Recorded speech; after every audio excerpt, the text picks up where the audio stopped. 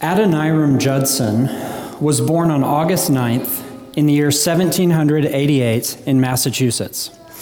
The son of a Congregationalist minister, Adoniram was a highly intelligent boy with a promising future. He was so intelligent, in fact, that he entered college as a sophomore, having tested out of all of his freshman-level courses.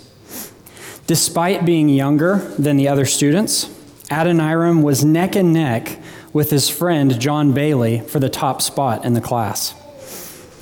Even so, he was able to spend plenty of time attending fancy parties with his two best friends, John Bailey and Jacob Eames. Unbeknownst to Adoniram's parents, Jacob Eames was a deist. Deism was in vogue at the time, and many influential people in America in the late 18th century were also deists. Deism was a religion that rejected the Christian notion of God and the Christian gospel. Deists believed in the existence of God, but they rejected the authority of Scripture, and they did not believe that God was involved in human affairs. As Adoniram spoke to Jacob, he began to be convinced by Jacob's arguments that deism was true, and he himself became a deist. He resolved never to tell his father, but that resolution wouldn't hold for long. One day, a few years later, Adoniram was discussing his future with his parents. He was then a school teacher and was contemplating his next endeavor. He complained about being a school teacher and said that it wasn't for him. At this, his father challenged him to follow in his footsteps and enter the ministry. The idea of being a pastor infuriated Adoniram, who forgot himself and exclaimed that he'd rather go to hell than to ever become a pastor. He proceeded to insist that he was a deist and no longer believed in Christianity. Initially, both of his parents were distraught, but his father calmed down enough to have a logical conversation with his son. As he reasoned with Adoniram, Adoniram had a refutation for every point that his father raised. Finally, his father said, "For every point I raise, you raise a better one. You argue with logic and clarity, but I will tell you one thing. No matter how good your arguments are, you are wrong." He committed to praying for his son, and his mother spent the next 6 days following Adoniram around the house, pleading with him and praying for him. So Adoniram left his house and spent the next several weeks trying to make his fortune in New York City as a playwright. But there was no opportunity in the theater for a 20-year-old with no experience. So Adoniram decided to head west. One day, he came to an inn that was almost completely full. The only bed they had left was in a room with a dying man. The room had a partition in the middle with a bed on either side.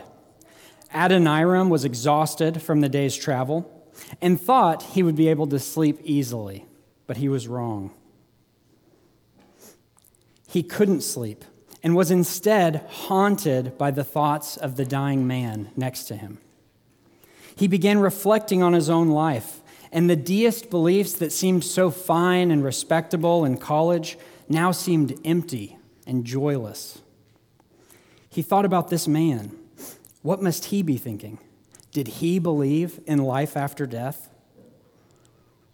Late in the night, Adoniram finally fell asleep. The next morning, the innkeeper informed him that the man had died during the night. Out of curiosity, Adoniram asked if he knew the man's name. "Of course," said the innkeeper. "I've had to write to his family. His name is Jacob Eames." The realization that the dying man next to him was none other than his own college friend was too much for Adoniram. He spent most of the day in stunned silence as he reflected on his friend's death and what it would mean.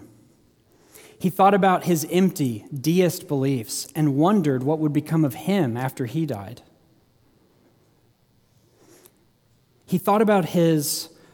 he began to reflect on a pastor that he knew who was staying with his uncle, who had seemed so content and joyful, and he thought about the Christian faith of his parents that he had rejected.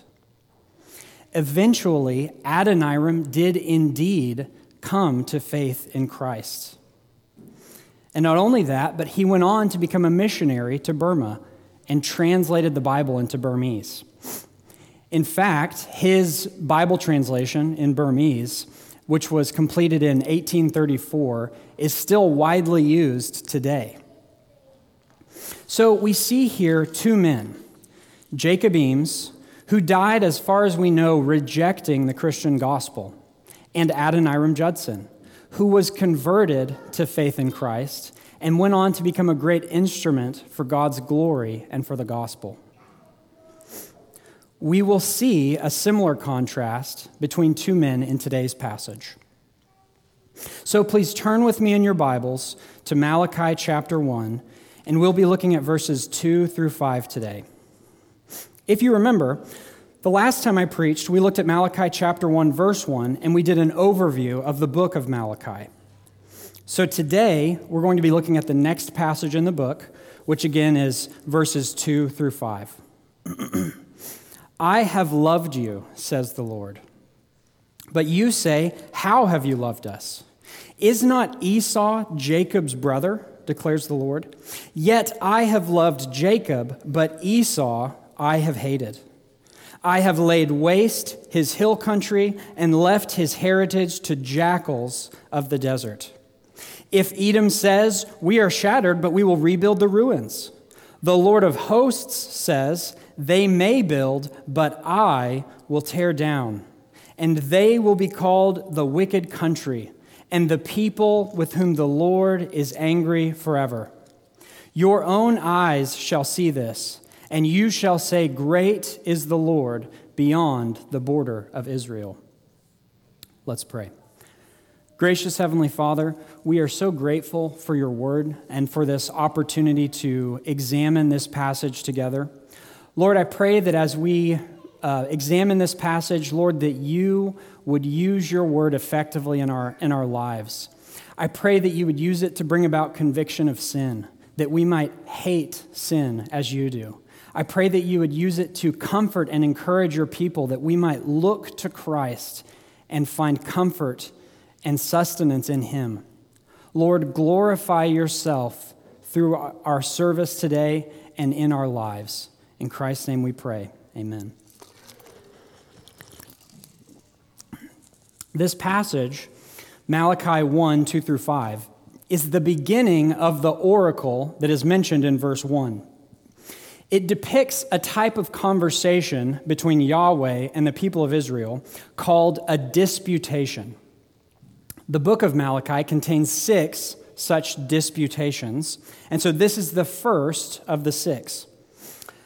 A disputation was a literary structure or argument that consisted of a claim, then a counterclaim, and then a refutation of the counterclaim.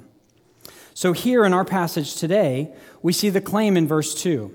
I have loved you, says the Lord. So that's the claim. Then comes the counterclaim.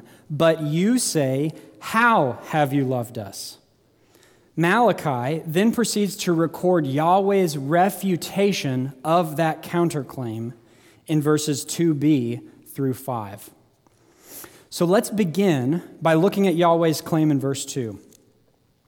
In this disputation, what is the initial claim made by Yahweh?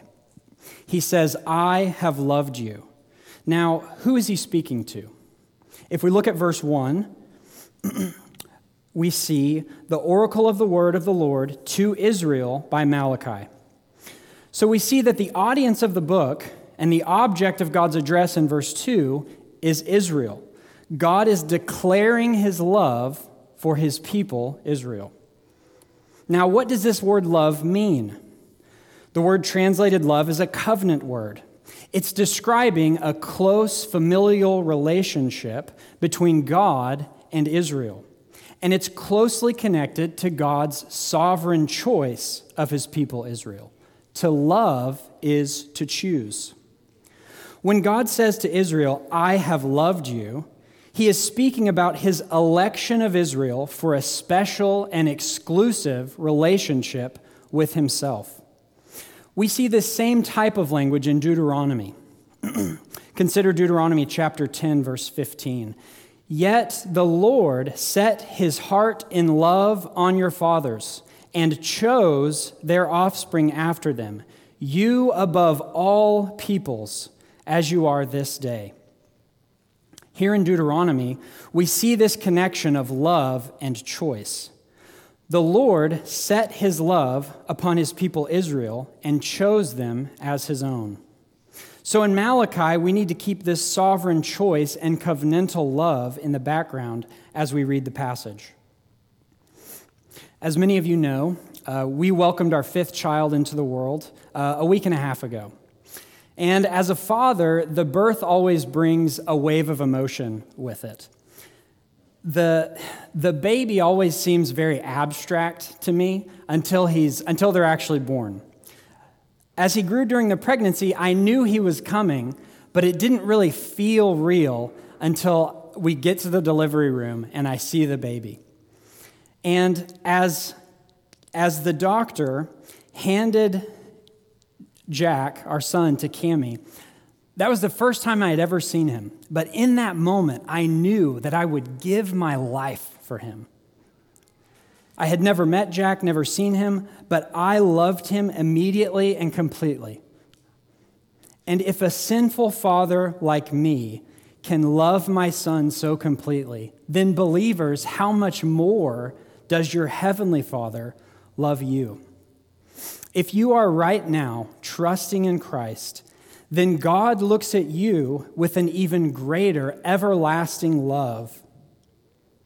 Just as God set his love upon his people Israel, so also he set his love upon you and chose you from before the foundation of the world for his own.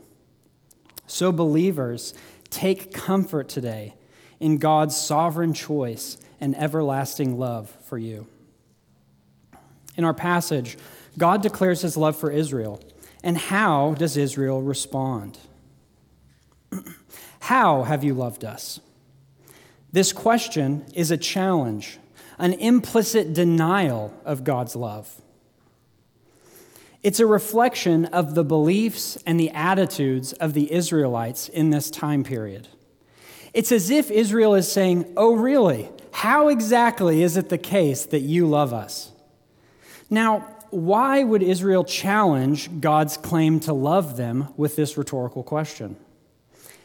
It's because their perception of their circumstances led them to conclude that God didn't love them. Their perception of their circumstances led them to conclude that God didn't love them. The people doubted God's love for them because they were experiencing hardship and they were discouraged. The book of Malachi was written around 430 BC, which was after the people of Israel had returned from the Babylonian captivity, around the same time Nehemiah was written. The people of Israel had returned to the land, and they're in suffering and hardship. They returned from exile with the expectation of the coming of the Messianic kingdom and the triumph of Israel. However, the power of Persia remained unbroken, and the kingdom had not materialized. Therefore, the people of Israel reached the conclusion that Yahweh no longer loved them. The temptation for us, brothers and sisters, is to judge the people of Israel as being foolish and ungrateful for questioning God's love. Who are they to doubt God? Don't they see what God has done for them throughout their history? And didn't they constantly disobey his commands? These are all valid questions, but how often do we do the exact same thing? How often do we complain about our circumstances to ourselves or to one another? Think about this past week. How many times did you complain to yourself or reflect with negativity on your own circumstances? Isn't this exactly the same attitude that the people of Israel displayed in Malachi? But look how much we have to be grateful for. Think of all the spiritual blessings that we have in Christ. We all face hard circumstances. You might be facing an impossible situation right now. Stress at work, tension in your marriage, problems with your children, a debilitating health diagnosis. But think about how much God has blessed you. Not one of those hardships can separate you from the love of God displayed in the cross of Jesus Christ. Not one of those hardships can take away the righteousness of Christ, which is yours by faith. Not one of those hardships can remove the reward that awaits you when you leave this earth. What a gracious, loving God we serve. So we see that God has declared his love for Israel, and Israel has responded to that claim by questioning and challenging God's love. After the people of Israel question God's love for them, God proceeds to refute their argument. Look with me again at verse 2. Is not Esau Jacob's brother, declares the Lord. Yet I have loved Jacob, but Esau I have hated. I have laid waste his hill country and left his heritage to jackals of the desert. God refutes Israel's challenge by pointing back to Jacob and Esau. Turn with me in your Bibles to Genesis chapter 25, and let's read about the birth of Jacob and Esau.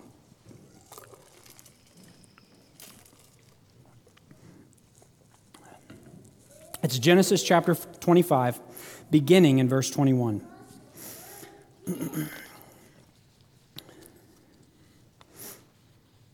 And Isaac prayed to the Lord for his wife, because she was barren. And the Lord granted his prayer, and Rebekah his wife conceived. The children struggled together within her, and she said, "If it is thus, why is this happening to me?" So she went to inquire of the Lord. And the Lord said to her, "Two nations are in your womb, and two peoples from within you shall be divided. The one shall be stronger than the other. The older shall serve the younger." When her days to give birth were completed, behold, there were twins in her womb. The first came out red, all his body like a hairy cloak. So they called his name Esau. Afterward, his brother came out with his hand holding Esau's heel. So his name was called Jacob. When we look in Genesis, which of the twins, by the custom and practice of that day, should have inherited Isaac's wealth and blessing? It should have been Esau, the firstborn. So by custom, Esau should have been the favored son. But Yahweh turns this on his head when he says, "The older shall serve the younger." By the common logic of the day, God ought to have preferred Esau, but God, in his providence, chose Jacob. This is what he is pointing back to in Malachi when he says, "Is not Esau Jacob's brother?" Let's turn back to Malachi chapter 1 and continue reading. "Yet I have loved Jacob, but Esau I have hated." Now, for most of us, in our modern context with modern sensibilities, the part of this verse that concerns and disquiets us is the phrase, "Esau I have hated." However, if we're thinking biblically, what should amaze us about this verse is not Esau I have hated, but rather the phrase, "I have loved Jacob." Now, why do I say this? Because there was nothing admirable in either Jacob or Esau that demanded or required God to love them. We see throughout both of their lives that they were both sinful, wicked men who disobeyed God's law. They, like all men, deserved only judgment from God's hand. God would have been perfectly justified in hating and rejecting both of these men for their rebellion and their sin against his perfect law. Yet, though God hates what is evil, and though he is perfect and holy in every way, in order to demonstrate his mercy, he loved Jacob. In God's sovereign providence, he set aside the birthright prerogative of Esau, Isaac's own preference for his firstborn, and even Jacob's moral imperfections, and he set his love upon Jacob and Jacob's descendants. God's love was not conditioned upon the moral qualities of his people, but instead came from his own sovereign will and mercy. You may have recognized this phrase, "Yet I have loved Jacob, but Esau I have hated," from our scripture reading this morning. Paul quotes this phrase in the book of Romans. Let's look at how Paul applies this verse in the context of Romans 9. Turn with me to Romans chapter 9, and we'll start in verse 6. Romans chapter 9, starting in verse 6.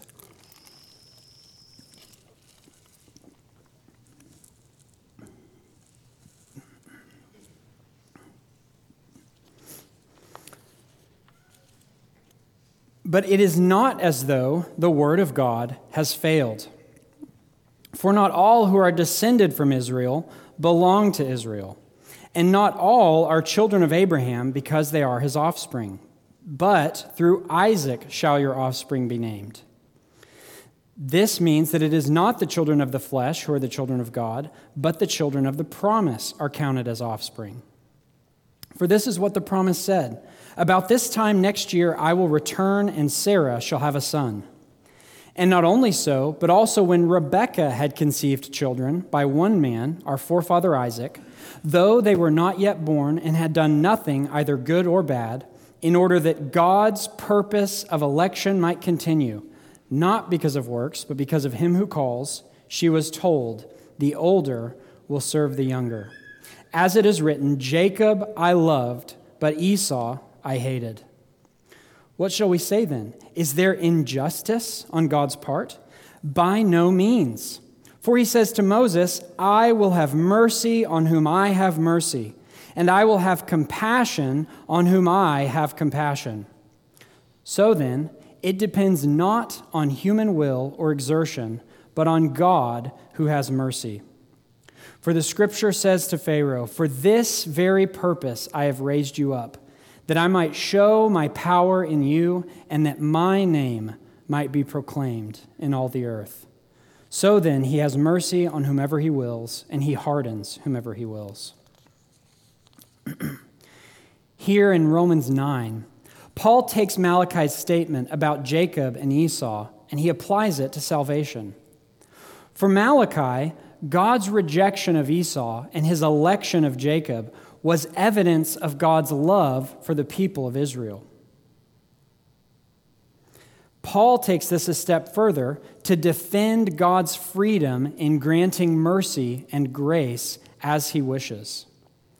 Notice what Paul says, "Though they were not yet born and had done nothing, either good or bad, in order that God's purpose of election might continue, not because of works, but because of him who calls." Paul uses Jacob and Esau as an example of God's freedom in bestowing mercy on whomever he wills. God set his love upon Jacob and chose him for his own before the two were even born.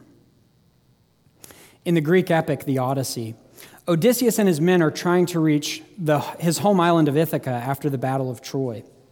There's a point in their journey where they must sail through a strait between two monsters, Scylla and Charybdis. Scylla lived on the cliffs and would snatch men off the ships as they sailed past.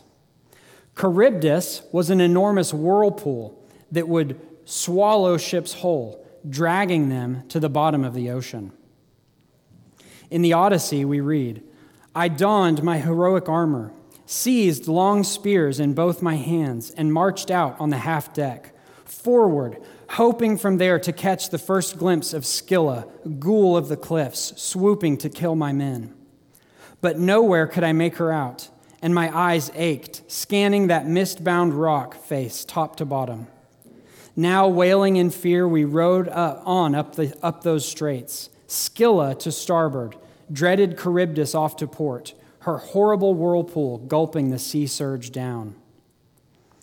In order to pass through without losing the ship, Odysseus and his men had to go right between the two monsters without veering too close to either side. Similarly, when we talk about God's sovereignty and providence, we want to be careful that we are balanced in our theology. On the one hand, we ought not to question God's providence or his sovereign freedom. Scripture teaches that God has ordained whatever comes to pass, and that his sovereign decree rules over all creation. We cannot deny or reject his sovereignty.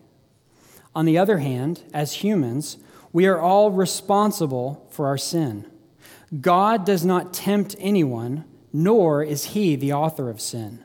As long as we affirm both God's sovereignty and human moral responsibility, we stand firm on biblical teaching. Looking back at our passage, we've seen how God begins his refutation of Israel by looking back at Jacob and Esau. Now, we enter the second part of the Lord's refutation. Look with me at verse 4.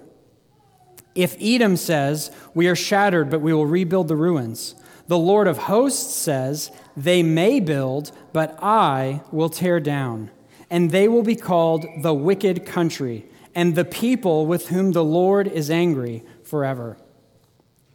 We see a transition here in a couple of ways.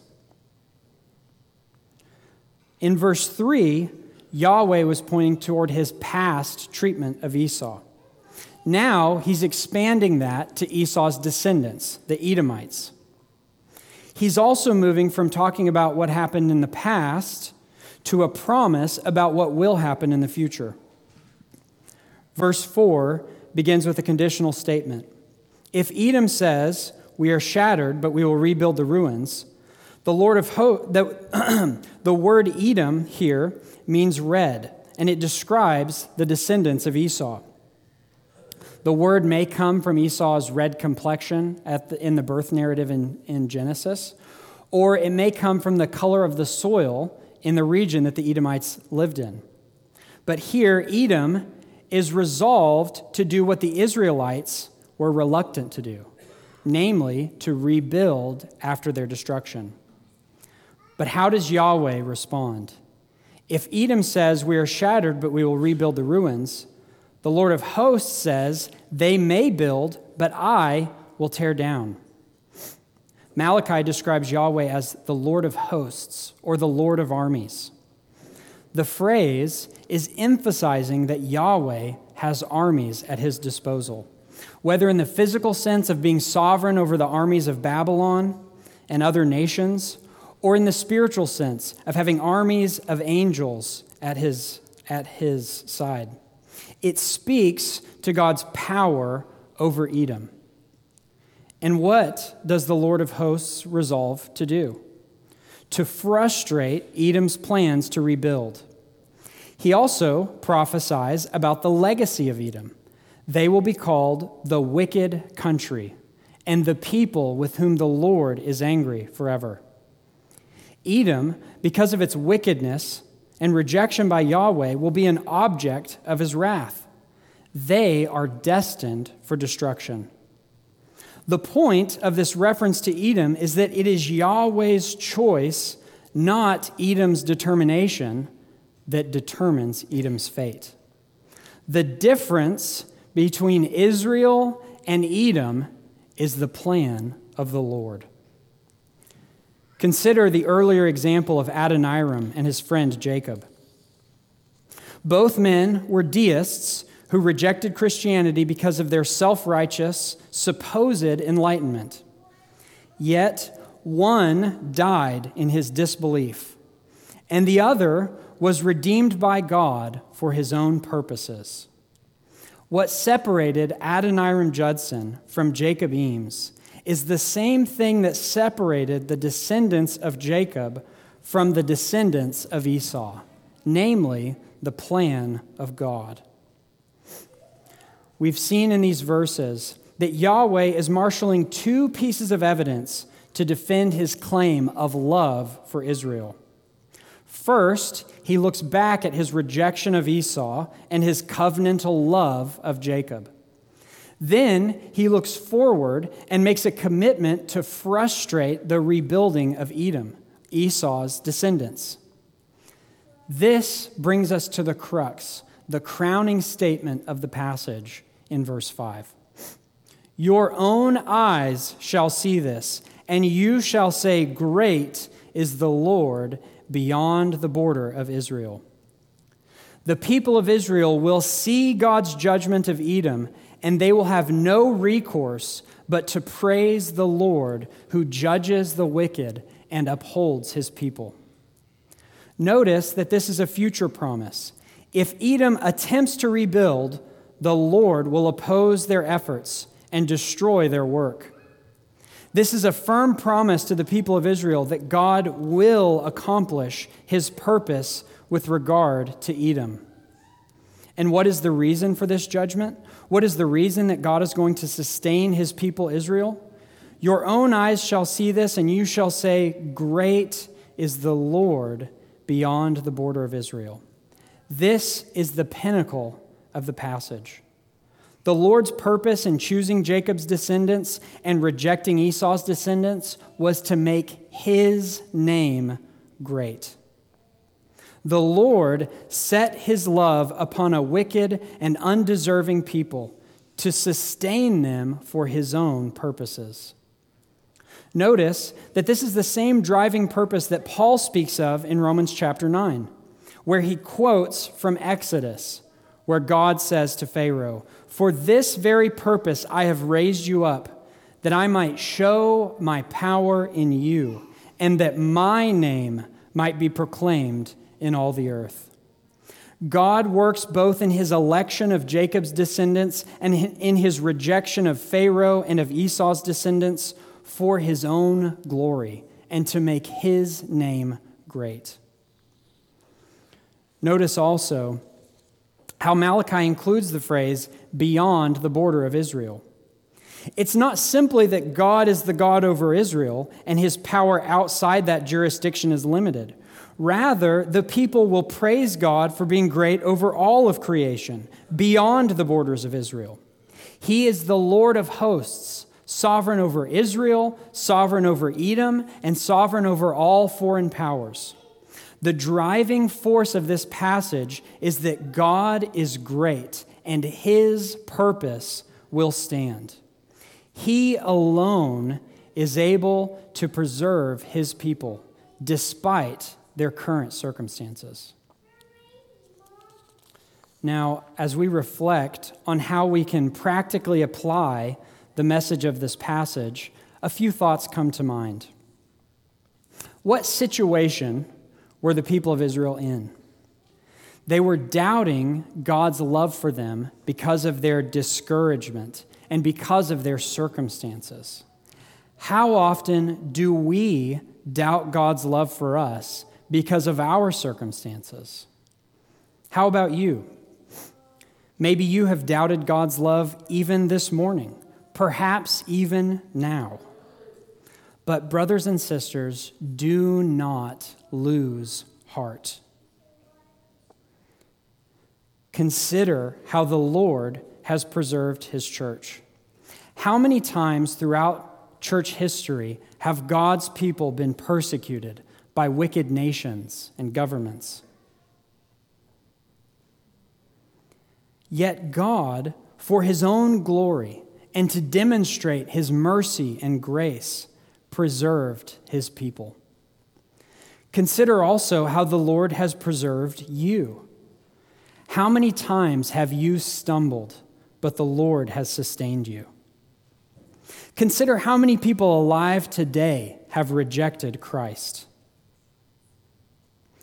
How many today have not heard the gospel? But you, here you are. God has brought you to faith in his Son. What would your life be like today if God had not redeemed you? What sin and filth did he rescue you from? You think about your circumstances. You wish you had a better job, more money. You wish that you had a nicer house or that your kids behaved better. You have all of these negative things that you focus on. Stop dwelling on these negative things and reflect on all of God's blessings toward you. What did you deserve? You deserved only judgment. You deserved to be cast into hell and separated from God for all eternity. Yet God demonstrated his love for you by taking the wrath that you deserved and instead punishing his own Son. But perhaps you're here and you have not trusted in Christ for salvation. Perhaps you're like Jacob Eames, the deist who thought himself too smart for the Christian religion. You are in a situation most pitiable. You see, you have no hope in this life to cling to. What awaits you when you die is the judgment and wrath that all men deserve. Like Edom and like Pharaoh, you are under God's judgment. You sit on the precipice of eternity, and all you have to look forward to is suffering. Not only that, but you will not find joy and contentment in this life. You wander aimlessly, searching for that which will bring you happiness. But the only thing that will bring you true joy and fulfillment is to turn from your own sin, to repent of your self-righteousness, and to look to Christ. Look to the one who went to the cross and bore the wrath of God against the sins of his people. Christ took the punishment that we deserved so that we might be clothed in his righteousness. You can have peace and joy and fulfillment in this life and in the next. All you must do is repent and trust in Christ. Believers, the next time you're tempted to be discouraged by your circumstances, read this passage in Malachi and take heart. The Lord, sovereign over all creation, perfect in holiness and majesty, eternal and mighty, has set his love upon you. And he is even now building his church and drawing a people to himself from every tribe and tongue and nation for his own glory. Who can stand against our God?